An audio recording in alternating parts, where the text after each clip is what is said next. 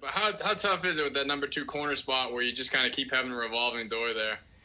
Yeah, I got a chance to play there the other day, and played solid at times, and a couple things we could do better. Then Ryan Lewis got a shot to play a little bit, and those guys will be in the mix again this week, and just keep progressing them and getting them better, and actually getting all of us better. Like, we got a long way to go as a secondary. We got a lot of work to do, and we're just going to come in this week, work to get better. But I mean, obviously, ideally, you'd sell on one guy there, I assume. Yes. Oh, you'd love to sell on one guy, and again, Ike's going to get the chance to be that guy again this week and play. And I expect him to play well. Gotcha. And I know it was a little different because you guys are in the base a lot more on Sunday, so we weren't playing the three safeties as much. But Logan was starting, over Julian. I'm just curious what went into that decision. The thought with that, it was just to get Logan's experience and versatility on the field. He's got great leadership. He's got great energy. He's played in a lot of football games and been productive in a lot of games, and just trying to get him on the grass. And it's nothing against Julian. It's more getting the experience and the leadership on the grass. I saw you guys signed Montre Harper off the Raiders practice squad. What stood out about him, and how do you see him fitting? Right now, I don't know a lot about him. I just found out from Coach Joe that we had signed him, and Coach Joe took a look at him and really liked his physical skill sets and his demeanor as a player, and thought it was a guy that we would benefit from having him on the roster. So I'm excited to work with him and get to know the kid. What do you think's missing from that number two cornerback spot? Because it seems like you have what could be a lockdown guy, James, on one side, but what do you need to see from some of these other guys on the roster to step up and make you feel comfortable putting them on that other side? Well, with the whole secondary, we're not going to really single out the one spot, but we just got to play more consistently at a high level. We have times where we play at a really high level, and then we have times that we're making like errors and mistakes that are causing us to get beat, and we just got to get those things fixed as a group. Thanks. Zach Rosenblatt.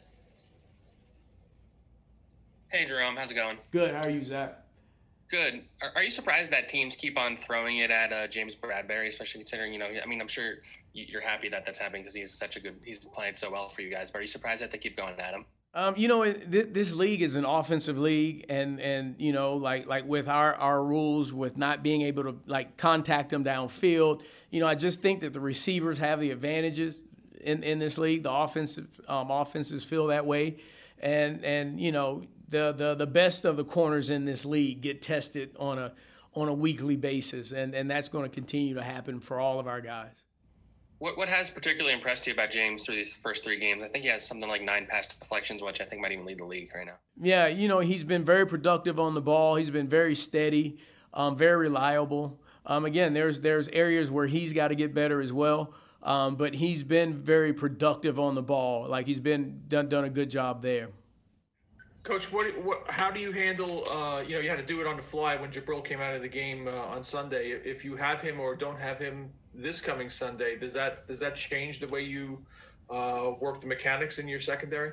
It'll probably be similar to how we played, once he went out the game. That, like when you play with Jabril, you play with, him as the down safety. When we played with those other safeties, we were more rotating, and they both played some down, both played some deep. We'll look at what's the best combination for, as we game plan with Pat this week of what's the best thing to do, and we'll try to do that. Whatever, Pat thinks is the best thing to do, we'll try to get that executed. I would guess the best situation, though, would just be to have Jabril in there doing that. Yeah, the best situation would be to have Jabril right there playing. He'd been playing well, and I hate it for the kid that he tweaked his ankle, and I just hope to get him back soon. Thank you. You're welcome. Dan Duggan. Hey, Jerome, I figured I'd jump back in here.